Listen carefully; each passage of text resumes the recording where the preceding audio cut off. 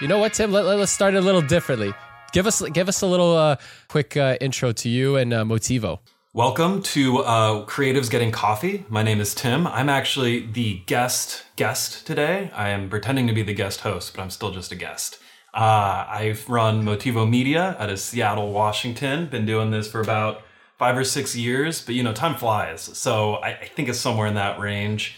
And I am so excited to talk to you guys today. So we're now called Creatives Getting Coffee, right, Carol? So Creatives Getting coffee in their offices on Zoom. Exactly. Creatives getting their coffee on Zoom because Riverside wasn't working for some reason today. And here we go.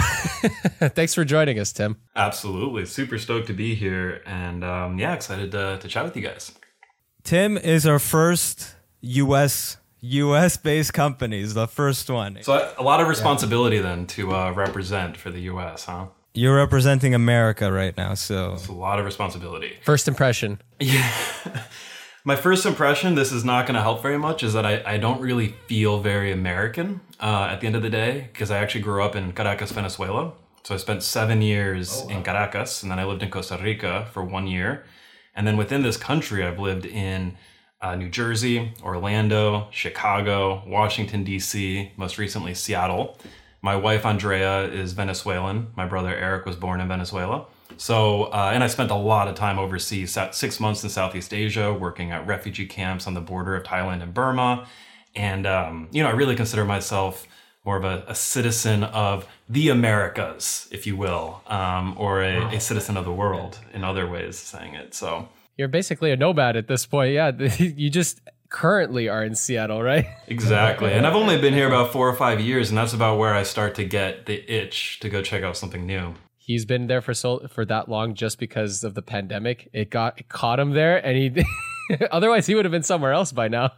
Well, speaking of, I'm heading to Mexico on the 24th for about a month, and who knows if I'll ever come back. We'll have to see. Is it for a shoot? No, actually, it's for basically a workation. The first 2 weeks, I'm going to try to work at a co-working spaces in Mexico City, see if I can manage to run the business, work a full-time schedule, keep clients happy, and do it from there. And then we're going to go on a 2-week vacation to some, like more beach stuff, and then coming back. But yeah, my wife, who's fluent in Spanish, grew up in Venezuela. She's also super interested in trying out some other cities, other parts of the world. And I think our strategy right now is to have like a backup exit hatch city, or at least a second place that we can travel to frequently and have basically like 2 homes, like a Seattle and Mexico City or Seattle and Bogota, who knows? So when you have shoots, you're just going to fly back to, like if you have a shoot date in Seattle, you'll just fly back quickly, do the shoot, and then go back to Mexico City? Well, I mean, that's kind of what I'm trying to figure out. So I have not committed to leaving Seattle. I should be very clear about that. This is a mission to scout it out, go see if it's possible, go see if it's worth it or not. If we end up doing something like that, I'll certainly have to figure it out. But I'm hoping it's a city that's close enough, has direct flights, and where it's like not that big of a deal anyway. Since so many of my shoots are around the country anyway. I'm always traveling for production. So what's a difference in a flight from Mexico City to Orlando or Seattle to Orlando? Sure. I mean, Carol, I'm copying that idea. I'm done with this frigid country. I can't take it anymore. I'm dying. He doesn't like Tim doesn't want to scare his team. They probably if they're listening to this, like, oh no, is he leaving the US indefinitely? Though. Technically could, but that's not a terrible idea. Yeah, there's someone we know that where did they go to? I think they did Costa Rica. I'm not sure, but like that's like basically where they completely live now, and they're not coming back at all. So I don't know how that would work necessarily, like managing work in other countries. But then again, we've had guests on the show who basically run their animation production company from across the world as well. They have animators all over the world managing things, but obviously that's a different business model compared to in-person video production. So like, what are some challenges do you foresee kind of like in doing something like that? Yeah, I mean, so what we focus on primarily is short and long form documentaries, right? We also do advertising campaigns and content marketing and testimonials and remote production. But really it's the short and long form doc. And so the way it typically works is we'll be on set for 1 or 2 weeks filming a story, and then we go into post for 2 to 3 months on a project. So my plan would be to sort of plan to be in the States for the big shoots. Like I'm heading to DC soon to shoot the host segment for a 5-part documentary series. Once I go get that shoot done, then I got to go and edit all 5 parts of the series, right? So I want to be here for the shooting and then potentially be remote in a tropical paradise, if you will, and have that benefit, helping us throughout the post-production process, which we all know can get quite tedious, and especially being in Seattle where it's so gray and dark out, and you're in the office all day and you leave and it's dark and you wake up and it's dark. I think I might actually be a little bit happier, going into those like 3-4 week marathon editing post-production sessions, being in a foreign country. I mean, that makes sense because you're not dealing with like a quantity of work. It's not like you have a shoot happening for like a commercial shoot happening every other week or every week for different clients, right? Where you would need to be in person. You're more so having these longer form type projects where you might go shoot a few things. And like you said, then you have to go and do post-production for like 2 or 3 months. But I mean, like how many do you typically have on the go that would allow you to do that? How many different productions at once? Yeah, like typically, like in terms of management. I think, we run a pretty full schedule. So right now I have about 8 open projects. And these are 10 to 30 minute short docs or explainer videos. They're at every stage of the cycle right now. And then I am currently in planning for another set of productions. But the way that I operate is to have a lot of different teams that I can call upon as contractors, and I build teams to satisfy a project need, and then I'm the key manager and maintaining the client relationship. And so depending on the project, the time intensiveness that my role can vary quite a lot. Sometimes I'm doing all the work myself. I'll DP something, I'll edit it, I'll deliver it. Maybe I'll bring in a sound mixer or colorist or something like that. But really, it's an A to Z in-house production like that. Most of the time, I have my go-to contractors. So I have, a suite of 4 super awesome editors. And I kind of balance the projects between them, enabling me to go in, do the creative, find a vision for the piece, go do the interviews, be on set, direct it, and then hand off the hard drive to one of my editors. And then, I'm working with, they're basically, we're working all the time. So we already have a shared language. They're, part of my team, even though they're technically their own contractor. And we can work that way. So it enables us to do a lot of productions without, sapping all of my time, basically. Let's talk about the Seattle market, because we're familiar with Toronto and whoever we've had on the podcast from other Canadian cities, but we're a little bit curious about the Seattle scene. So tell us a little bit about what that's like. So Seattle market is really interesting. I think it's dominated by the big players. And the big players are Amazon, Microsoft, you have Boeing, and you have these large companies that basically run the show when it comes to corporate video production. And there's a ton of production companies and agencies in our city that are really just extensions, let's say, of like Amazon's team, but they're separate, or they're extensions, especially of Microsoft is a huge player here. I would not have expected Boeing, of all companies, to be in the corporate video production game. I said Boeing, but now that I think about it, that just came to mind because I'm used to describing the biggest companies in Seattle when it comes to video that I know of. So those are 3 of the most well-known entities. When it comes to video, I should qualify. I do know for a fact Amazon and Microsoft are the 2 major production demand. That's where most of the demand comes from. And there's a bunch of companies you'll find in Seattle. They do side work. They'll work with other brands, but 70, 80, 90% of their business is geared towards a Microsoft or an Amazon. And so that's really the main space here. And then you have a bunch of smaller production companies like my own. And then you have a bunch of small studio spaces. And they sort of can be rented out or contracted with by agencies who have the direct relationship with the large clients. And then, of course, you just have your general video needs, right? You have your smaller companies, you have your growing tech companies, and you have all the players who are kind of growing in space and they're looking for relationships to grow with. So that's kind of like what we're focused on right now. I have had the privilege of shooting, I think we did 13 mini docs for Amazon over the last couple of years. And they were all super good, high quality. We really enjoyed working with them. But my big focus is on finding companies that are still in the growing phase, developing the relationship with them, providing value and being part of their growth so that they can really see how we think about things holistically, not just as video production company, but actually from marketing to video production is how I think about it. And help them with that growth so that you become that established company down the road when these companies become, the size of an Amazon or a Microsoft, if you will. So that's really, what I think about a lot. And then Seattle definitely has some feature film stuff going on. There's a whole community of people that do spend time in that space, but is nowhere near as developed, I'd say, as some of the other cities nearby, like a Vancouver or a Los Angeles. And, I do know there's some bills going through, and I don't know a whole lot about it, but to create some tax incentives. And I do know Seattle is currently building a huge soundstage, or nearby Seattle. So I think that there is some energy and some motion going on, but I'm definitely much more focused on the doc world and on the nonprofit and growing business world. It's interesting to hear how well known that it's essentially like two companies that have the dominant, say 80% of the work that is coming through the industry in that city. And it just kind of trickles down like a web to all these different companies where it goes through like a few different, how do you say, kind of like maybe like barriers in a way. So it's like maybe like this one client project would be having gone through like 3 production companies. Do you find any like challenges essentially in terms of like how communication goes between all these different like points of contact?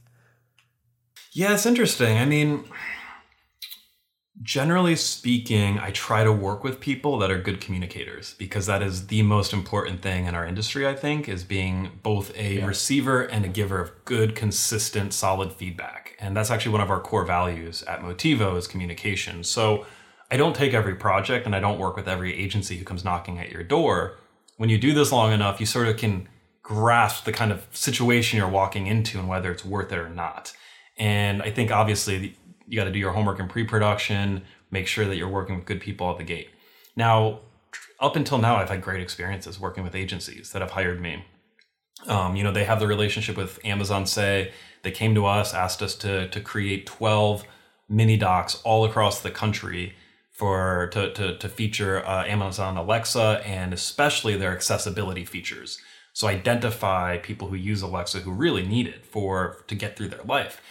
And so we did that from A to Z, but we worked with an agency partner, and the agency did put us in direct touch with the end client. So we were able to have kind of like a triangle of communication, which enabled smooth process. And we would have the client on our shoots, and they would be there to give us notes, and they knew that we were the ones doing the work. Or a lot of the work at least. And so I think it worked out pretty well. But I mean, you just got to ask questions up front and make sure that you are getting into a situation that you can work in. But what about you guys? Like what about your market, and how do you find, what challenges do you experience when working with the variety of agencies, production companies, clients, etc.? Toronto market is pretty diversified, I think. I wouldn't say I don't think it's like you mentioned in Seattle, where there's a couple of big companies and they pretty much dominate the scene and are giving out a ton of the work to the local businesses. Just the cell phone market. That's it. Those are the only ones with the big players. 3, yeah. We have a monopoly on wireless carriers here. Yeah, but not video production. I don't think there's a monopoly here. There's such a huge amount of work and demand in so many different industries. It almost seems like it could be potentially infinite. At least that's how I see it. It's pretty well diversified in terms of types of businesses that are around here.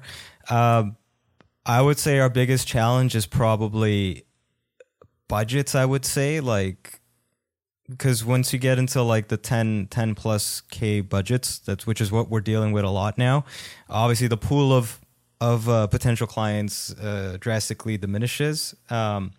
Versus, I mean, that's the question I wanted to ask you, was in terms of budgets for you guys, because our understanding of the U.S. market is we're always saying that, it's probably because it's like 10 times bigger than the Canadian market. You guys are probably dealing with much bigger budgets, which I'm pretty sure you guys are, right? So is that an issue that you're finding over there, or is that not even a problem, right? Just because of the size of the US and everything. When you say budgets, do you mean, getting adequate budgets to cover the quality of work that you want to do? Is that? Yeah. Yeah, so I mean, it really varies. There is no consistency here, and I wonder if you find this as well. Where we all know working as production companies what the expected rate is for people at different roles, whether it's a gaffer, a grip, or a DP. But we also know most of those people are very flexible for the right project, and people have their desired rate, but it's very flexible, and it's based on the relationship that you have with them, the quality that you're offering. The trust, how quickly you pay matters. There's a lot of variables that go into what somebody's actually going to charge you. Also, what is the job? How difficult is it? How much gear am I bringing? How many other people are you hiring? That's huge, right? If I'm going to hire just 2 people for a doc shoot, they know I'm going to be given a lot of roles for this. There's no way only 2 of us can do every, we're going to have to play sound and camera and grip too. So all of that varies. And I think the same thing is the case on client side.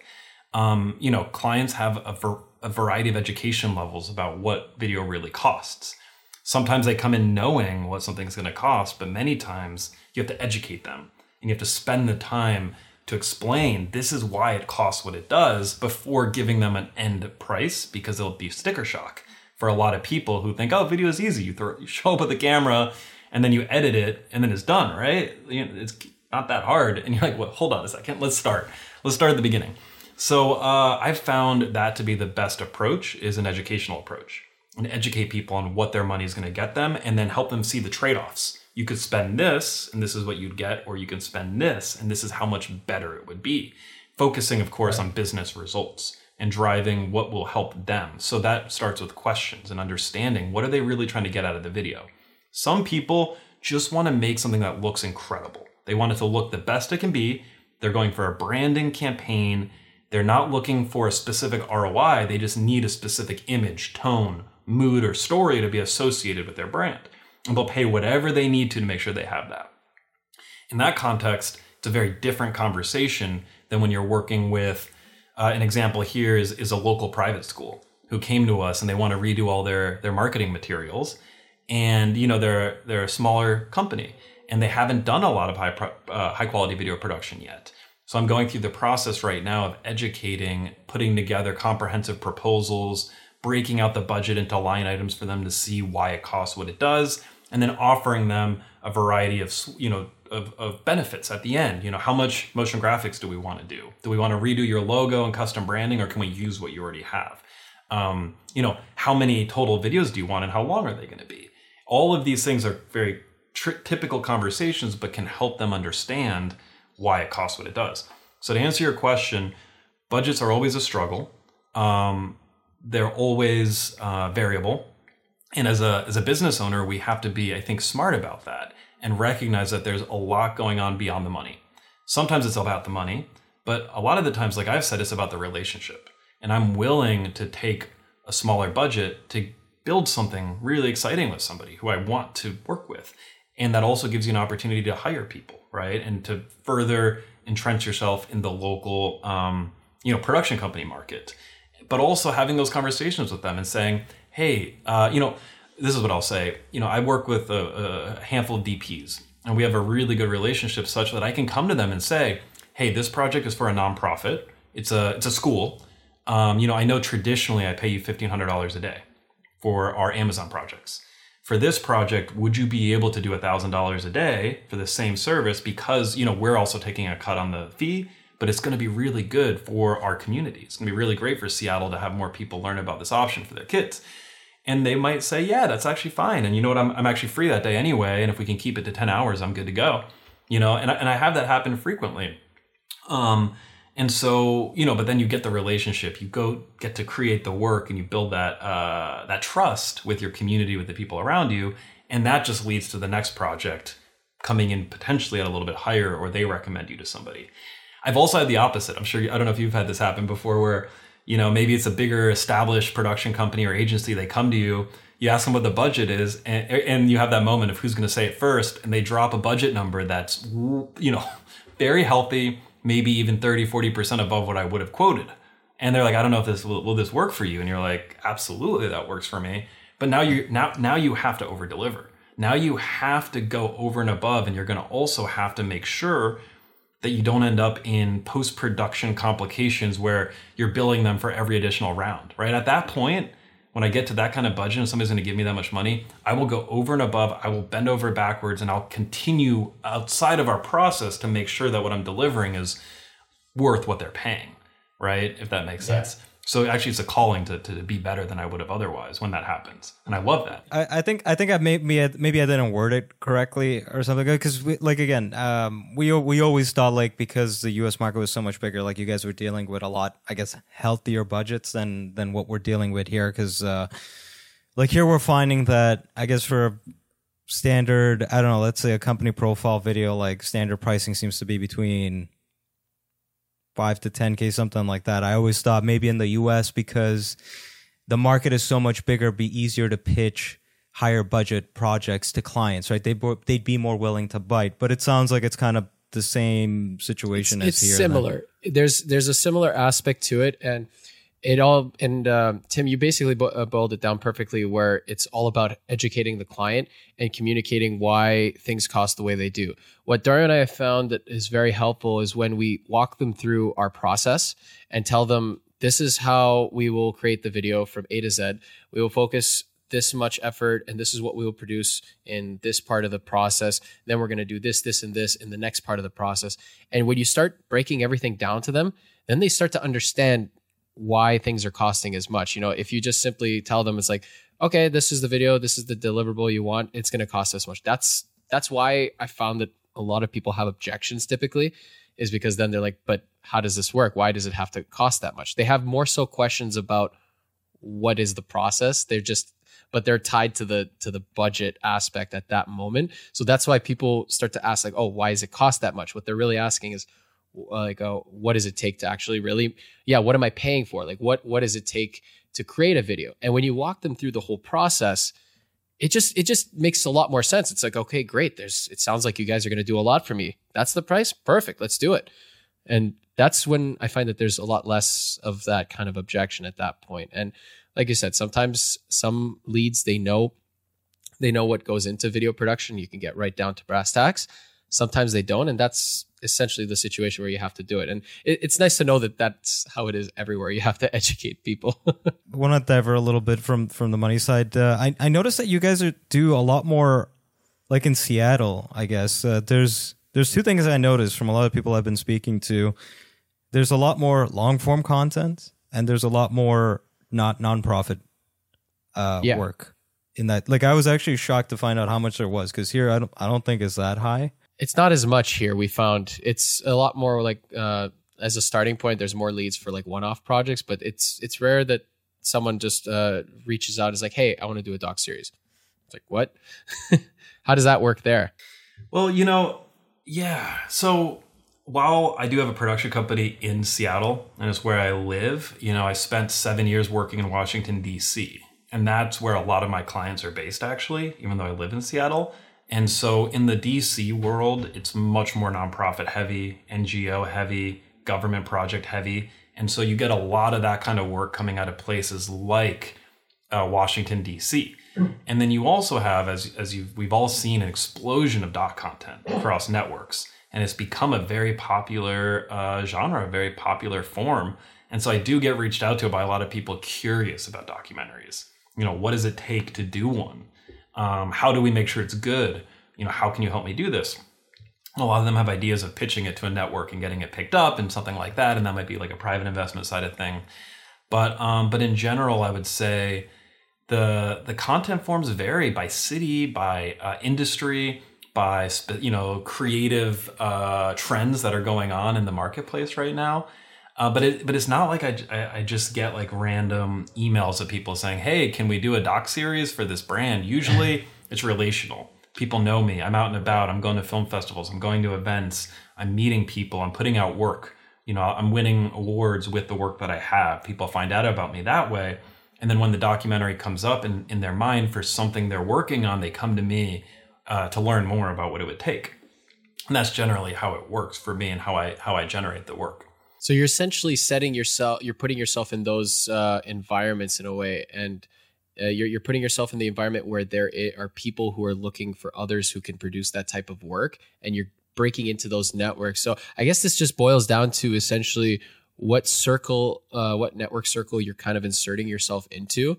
and developing and growing those relationships.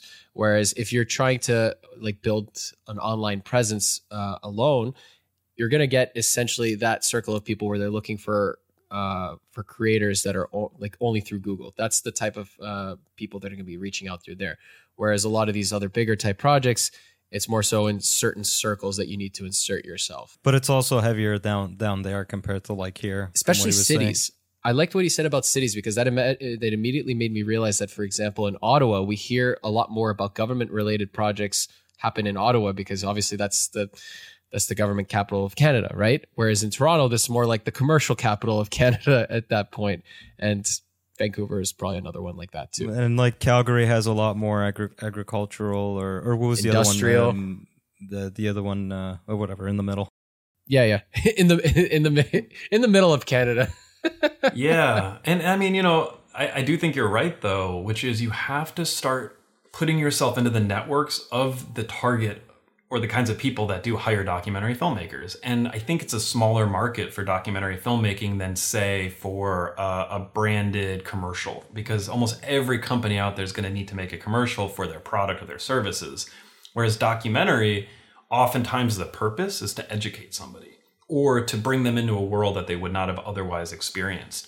Or it's to share the importance of a mission and help somebody feel why it's so important to be doing what a nonprofit's doing.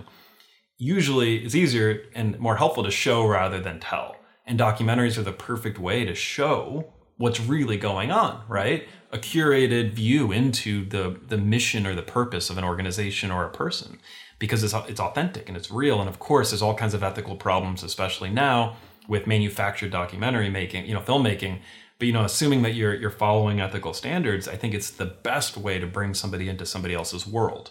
And that's what I like to do, is help people really experience things that cause them to question what they previously thought, what they previously believed, and then develop a stronger perspective as a result of it. And to me, that's one of the most beautiful things, which is why so many of my films are about finding synthesis between disagreeing parties or disagreement. A lot of the films I do are to bring in experts who vigorously disagree on a specific topic, have them hash it out through the making of the film, and then present to the audience the best version of a variety of different, viewpoints or stories around a particular topic. And I think that's a little unique. And I think a lot of clients who are familiar with our work know that, and they want somebody who's going to be able to do that with or for them. And so they bring us in. And so it's even a little more niche than just documentary filmmaking. We tend to focus on filmmaking that has an intellectual component, right? We always say that our purpose is to capture the heart and engage the mind, and to do both of those well. And so that's really what we like to focus on, is find topics that enable us to swim in that pool and find audiences for that kind of material. I just remembered what my initial point was. You were talking about challenges in Toronto. Here's one challenge we have.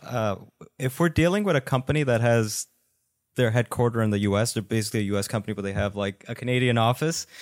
The major issue we have is that a lot of the times, because they're in Canada and it's not their headquarters, the budget we're dealing with is a lot smaller compared to their American counterpart. That's what I was trying to say earlier. Well, no. It's just because of what's been set aside, because that's a specific department, part of the bigger business. So like, say if a corporation is based in the US, 70% of their business is there, 10% in another country, 10% in Canada. So they're only going to give that Canadian portion only 10% of the actual budget to do things. Yeah, that's what we deal with a lot. Yeah, that's our biggest problem. Yeah, that's why that's what I was trying to say earlier, because that's why we thought that, since you're already in the US, like the budgets you guys must be dealing with, it's like, oh, it's so nice, like all this money to play with, compared to here. It's like, well, it's like the small Canadian division.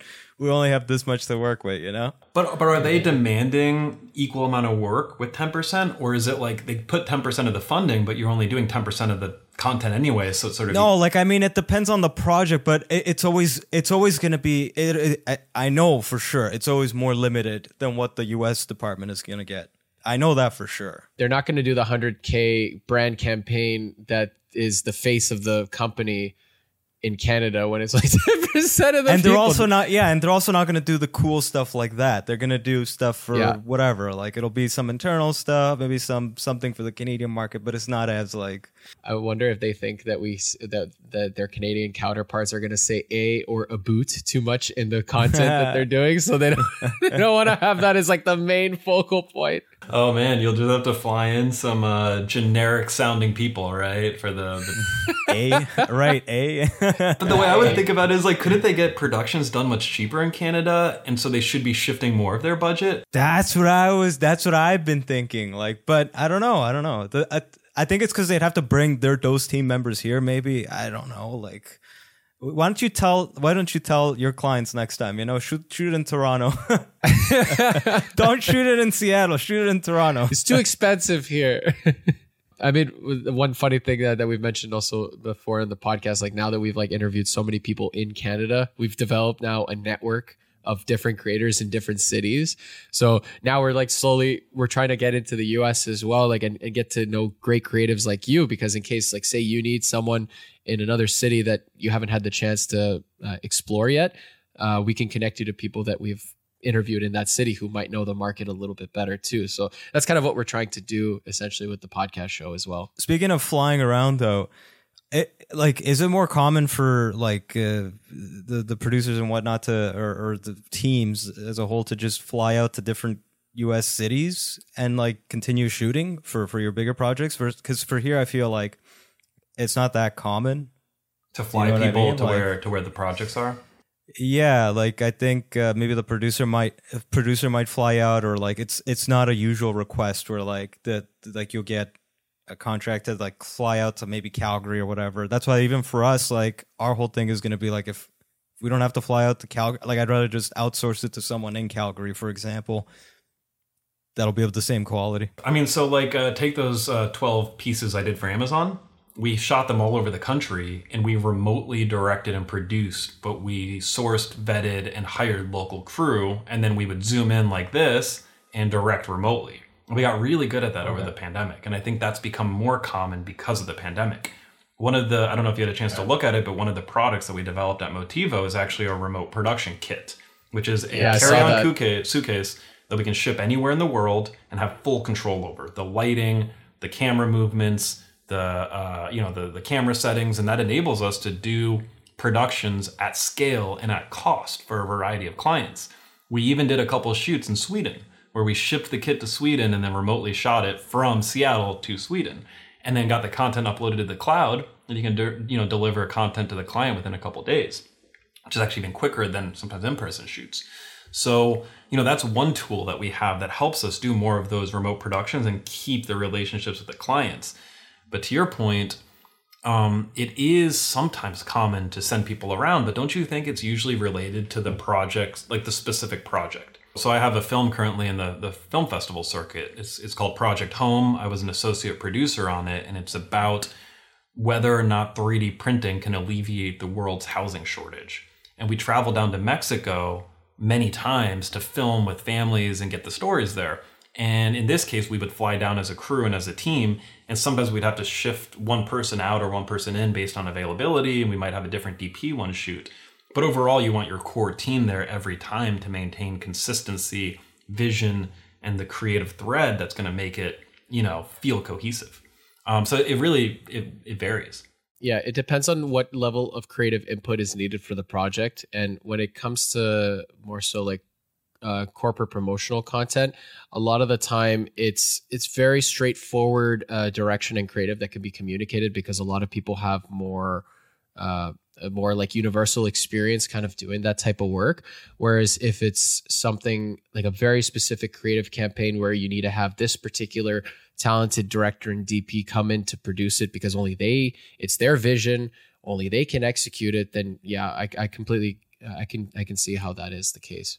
Yeah, I mean, have you guys had a chance to travel around and shoot much, or are you? Honestly, just at the beginning when we started, that was a request, but we really don't get many, if any, requests to fly out or shoot in different cities.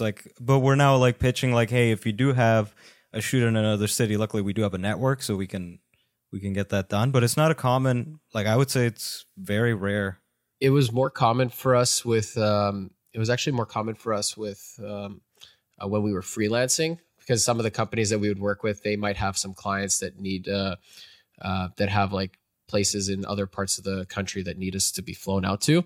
And like, yeah, as Dario mentioned in the beginning, we did a little bit of that. And I think now though, like one of our clients, actually, this was the reason why we originally got connected to you, is because our client has a potential need for work in Seattle. And so Dario specifically started reaching out to companies within Seattle and some other cities that were also going to be doing work for them. And that's why we had to make the connection, right? So we could fly out, but like flying to the US is a little bit tricky compared to flying within country, right? It's easy for us actually if we just have to say like, oh, we're doing this for a Canadian company specifically for the Canadian market type of thing, and then but we're not bringing any equipment or anything like that. That's why for that shoot I'm just gonna hire a local crew, and I'm not dealing with the carnet process. You can't pay me enough to deal with that headache. And we're not gonna do what every creative has done when they were naive within the first year or two in their careers, which was fly into other countries without knowing that it wasn't allowed to do that. Worth it. Yeah. And one of our favorite stories was when it was like 2015, we had to go to Houston for a shoot. And Dario loves this story because when we got to the airport there, he looked over and pointed out a suitcase that was busted open. And he was like, look at that. Some poor guy had his suitcase busted open. And then he looks at me and my eyes were just like, and then he sees me just slowly start walking towards the suitcase, and it's just sprawled open with all the light stands, tripods, everything is just sprawled everywhere. You didn't mention it was an open suitcase in a big cardboard box. Like it was in a bin. It was just busted open. And they just delivered to it. Like I'm like, amazingly, everything is here, but it just like ripped open mid-flight, and I'm just like, oh my God. So that was like the last time we did something of that nature. And ever since then, we're just like, stay here for now. You know? Worth it. Yeah, but I mean, and I've had that happen too, and it's been crazy. But even flying within the States, you have to be super careful. I was interviewing the former Chief Justice of the Michigan Supreme Court at 9 a.m. And we were flying in the day before. And my DP, who had all the gear, was flying in, and he got delayed, and his second leg of his flight basically got canceled. And we had to shoot the next morning. And he had, two red cameras, the lenses, all, so much of the gear that we needed. So we had to figure out what to do. Luckily, he was able to get on another flight, but that flight didn't leave until basically he would arrive at 4 a.m. and we'd have to leave at 6 a.m. for the shoot. So he got on that flight, but then they lost his gear. Oh, come on. He couldn't catch a break. Right? And so here we are, I'm the director and producer of this project and having to figure out how are we going to make this work. So we just started, first thing in the morning, calling every production company that we could find anywhere in Detroit, which is where we were at the time. Otherwise, you just tell the client. Yeah, right? Oh, yeah, exactly. We got phones here. Just slowly, just like this. Oh, my gosh. But it was going to be, it was really a really cool story. It was going to be a, 20, 30-minute festival-type film that we were making. And it was in the courthouse that they let us use, downtown Detroit, with the former Chief Justice of the Supreme Court. I mean, wait, so what'd you do? What happened So instead of shooting on his cameras, I shot on this camera, which is the C200, because I had that with me. And then for the B cam, we had to use a 5D Mark III or Mark IV, which is a DSLR camera, not what we intended to use to shoot this film on.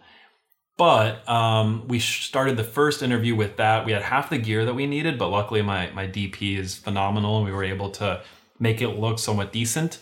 And then we were able to rent a couple pieces of gear on the way into the courthouse, some C-stands and just random gear, because it wasn't even any rental house was open. It was actually just another production company that we called, and they said sure, you can borrow our stuff, but it wasn't a normal rental house. Yeah. Shot the content. And then before the next interview, we had a call from the airlines, and they had his bags, and they delivered it to us that day, halfway through the day. And we were able to use it for the rest of the shoot, which was awesome. Wow. And the film ended up coming out. It was super great. Won a bunch of, film festivals, and it was one of my proudest films to date. But the making of that film was one of the most incredible, difficult things I've ever gone through in my life. But that's part of the story, and that's part of the fun of it, right? Is like, it's not just what the end result is. It's like, how did you make it happen? How did you make it work? And we as creators like have to always deal with some challenges that might happen.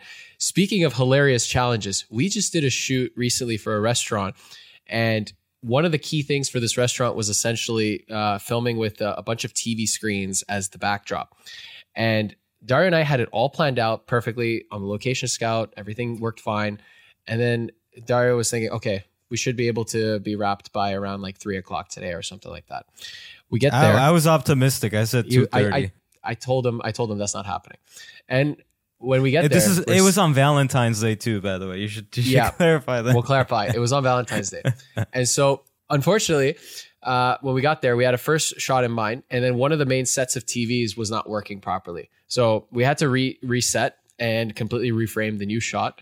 But then something started happening with the other two TVs that just did not want to work properly. And that delayed the entire shoot by 2 hours because we had to wait for a specific AV person that they had to come in and help fix it.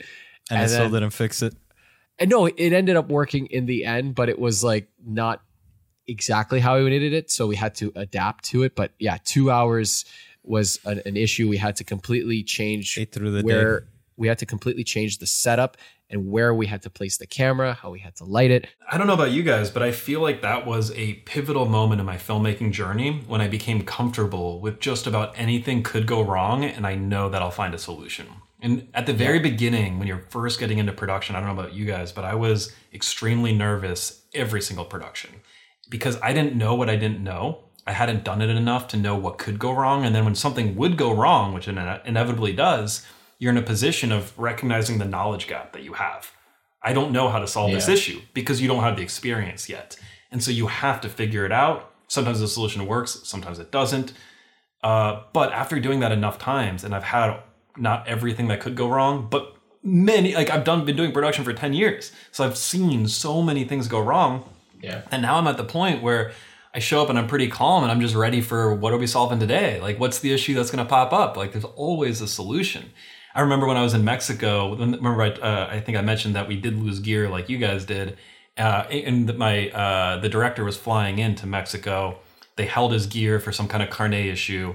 We couldn't get it. And what they held? They held the boom pole. What?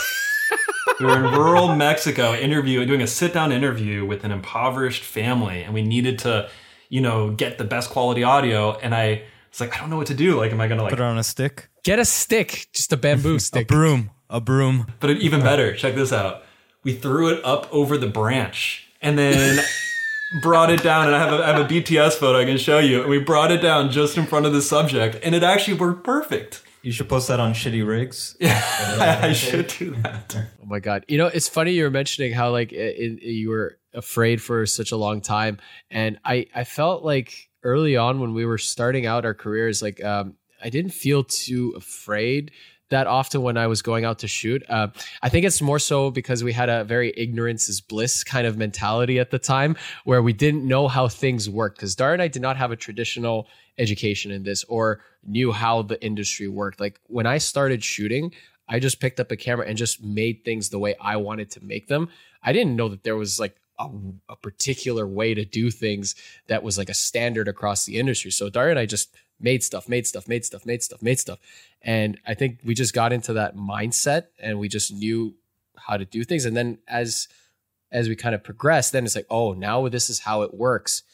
But okay, so we have to plan like this. We have to plan like this. But it got to the point, if something happens on set, Dario and I look at each other now. We're like, all right, this is what we'll do. We can't make this work. We'll do this instead. Boom, done. No problem. I've kind of been always relaxed even now because, especially now, because we're just hiring more crew members and everyone's really good at what they do. So it's kind of like, okay, they got it taken care of. Like on the shoot, that restaurant shoot, it was like the gaffer's doing his own thing, PA's helping him out, Kirill's lighting the scene, and then before I knew it, I kind of came back from talking to the actors. I looked at the show, I'm like, oh, that looks so nice.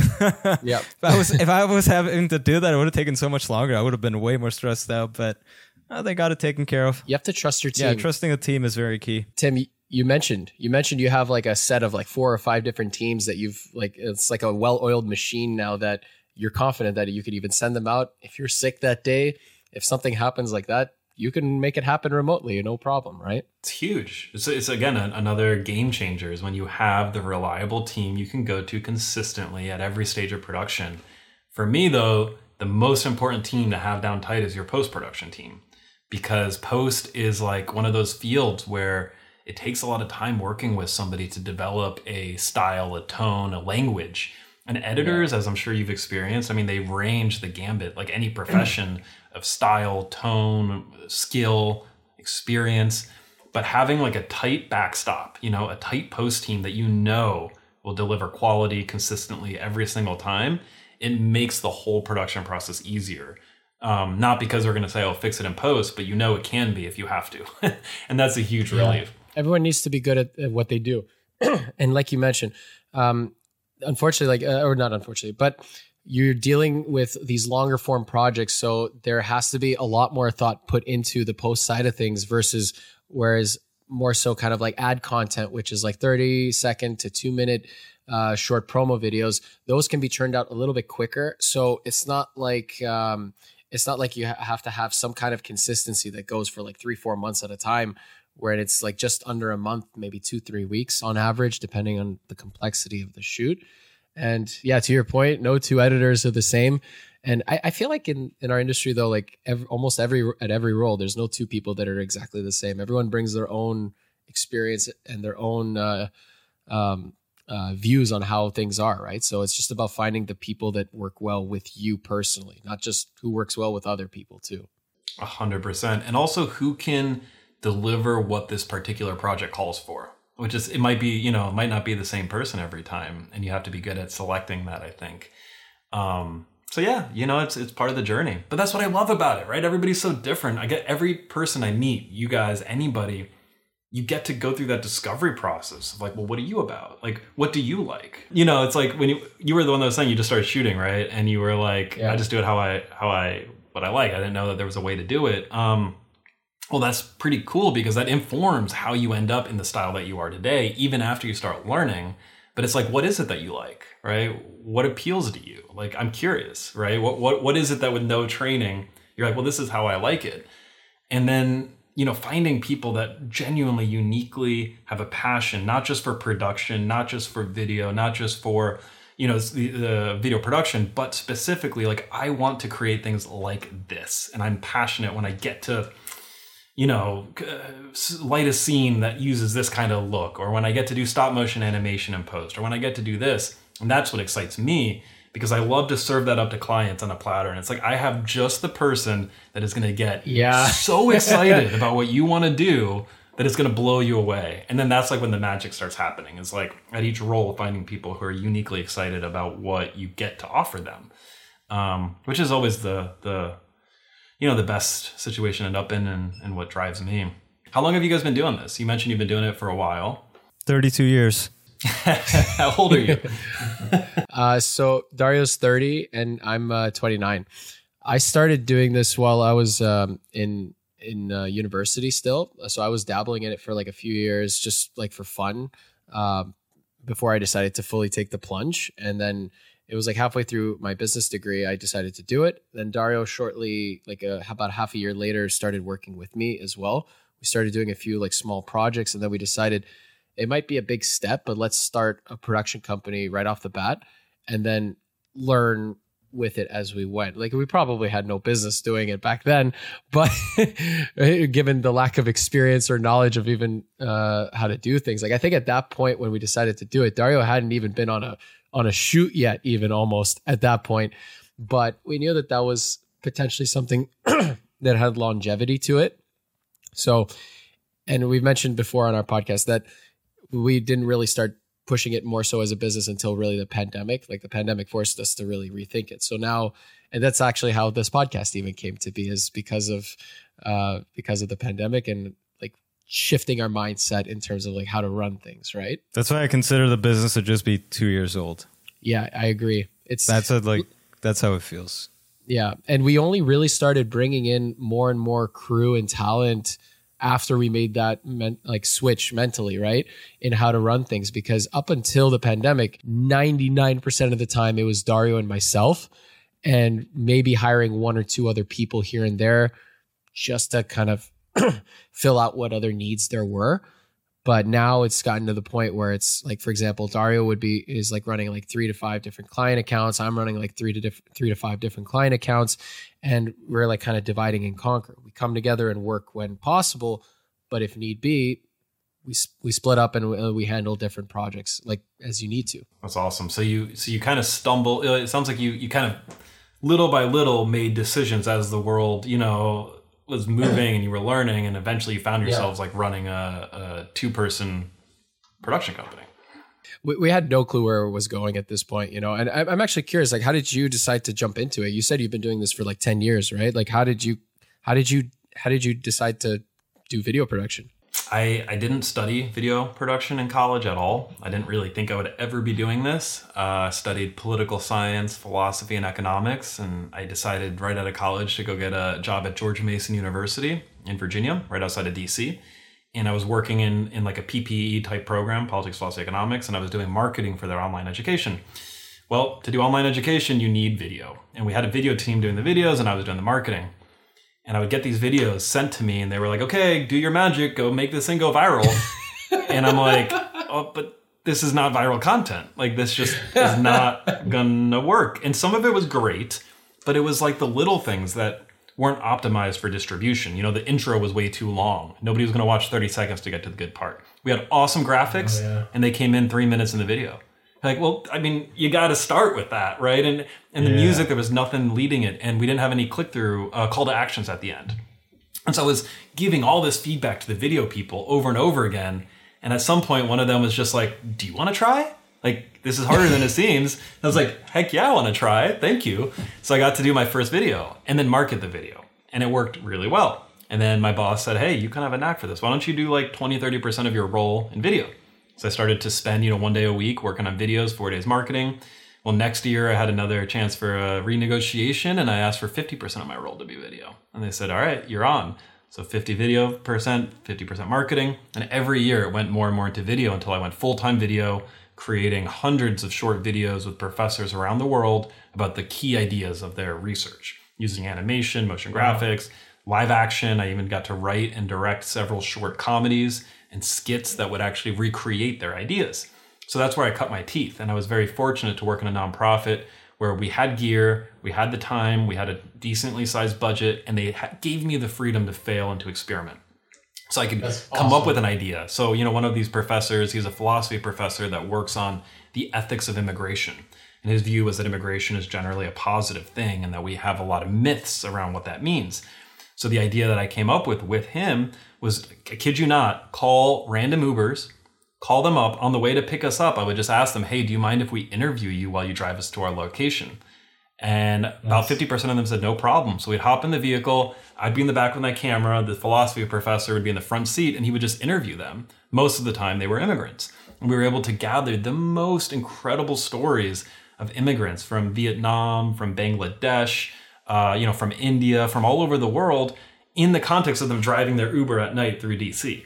And then he would lecture in between that around immigration and his views. And so that was just like one idea that gave me experience making doc content for this product. Coming out of that, I then got bit by the startup bug. And so, I did a lot of videos about economics. And if you study enough economics, at some point you're going to think, I got to do this. Like, entrepreneurship is like how you succeed in this world. I didn't think about this before. Supply, demand. Okay, let's jump in. I can do this. So I jumped into a startup, and it was called Clink. And it was an alcohol delivery app and website. And I was started as a community director in DC, but after 3 to 4 months of 20% month-over-month growth, I got promoted to the chief marketing officer.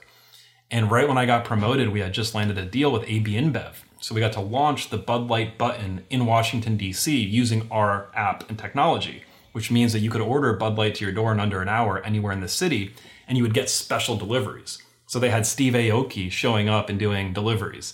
And then they had like the Redskins football team would show up and do deliveries. And then we got hired by Corona to go do deliveries off of dinghies in the beach in Florida and created a campaign around it. And so we did a lot of this experiential marketing that also gave me experience with video, photography, and creative work. And so through that project, I actually got to direct the promo campaign I'm most proud of about Clink, which is like our brand manifesto. And I shot it in 2 days with under $500, all of it in my house. But it looks like it was shot in 10 different locations with paid actors. Everybody was volunteer. And it's a really cool piece. I should send it to you. So I got a lot of experience that way. But then I wanted to stay in the startup world. So I decided to start a company that would help people buy and own real estate together. The idea being that if you rent for 10 years with the same people, friends or whatever, 10 years later, you're out your rent money and the landlord, made all the money off of you, but you live with the same people for 10 years. Like, what's stopping us from actually getting equity in the houses that we live in? So I wanted to start a company to do that. Linked up with a company called Kobai in Seattle, and they offered me an opportunity again to be their chief marketing officer. So I moved out to Seattle to work on Kobai. And part of the way to educate people on this was, of course, videos. So we did short documentaries about the co-buyers, people who would co-buy, about the team that would help them. But as you know, startup world is brutal. There's ups, there's downs. There'll be a couple months where you don't get paid. There'll be, a good year after you raise a bunch of money. And so to keep moving forward, to keep paying the bills throughout the ups and downs of the various startups, I had to bring in money. So that's when we started Motivo.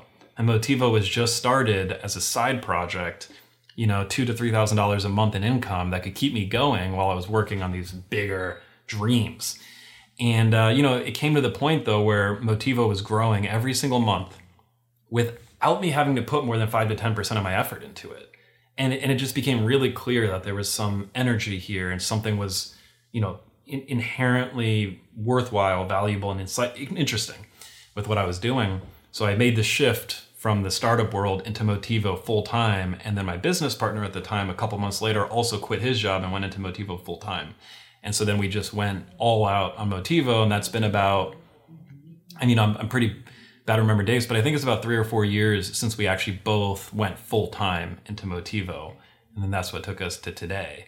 And that's why, I'm a little bit more than just like a video podcast company. Exactly. This is the culmination of every moment before. To get to Creatives Grab Coffee. That's what it was, those 10 years.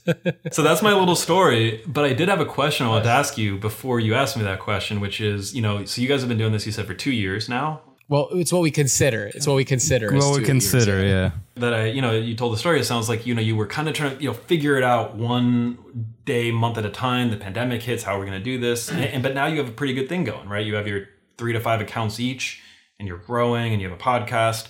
Do you know where you want to go next? Do you have a plan or a mission? We have an idea of some things. Not really. No, we don't really. I actually wanted to have a conversation with Kirill this week about that. I think we actually need to just sit down and plan out what our short-term, medium-term, and long-term goals are going to be, and what kind of milestones we want to hit. Well, we haven't really focused on it though, Kirill. We haven't had the chance to really dive into going in too much depth into what our long-term goals are. We've been trying to kind of get the business as quickly to the point where it can be sustainable. That way we can have a little bit more flexibility to start thinking about that.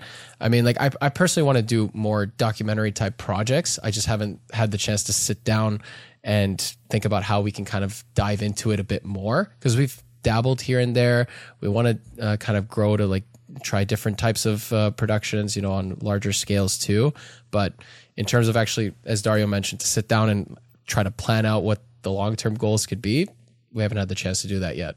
Yeah, it's something that I'm becoming more and more interested in because, we can, as creatives, especially in video, get so caught up in the busyness of the day-to-day, right? There's always another edit to get out the door, another proposal to send, another client to bring in.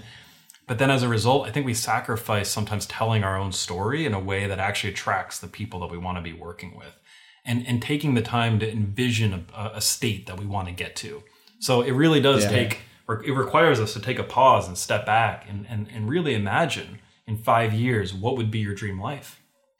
More than just work, what do you want to be doing, but what do you want your life to look like?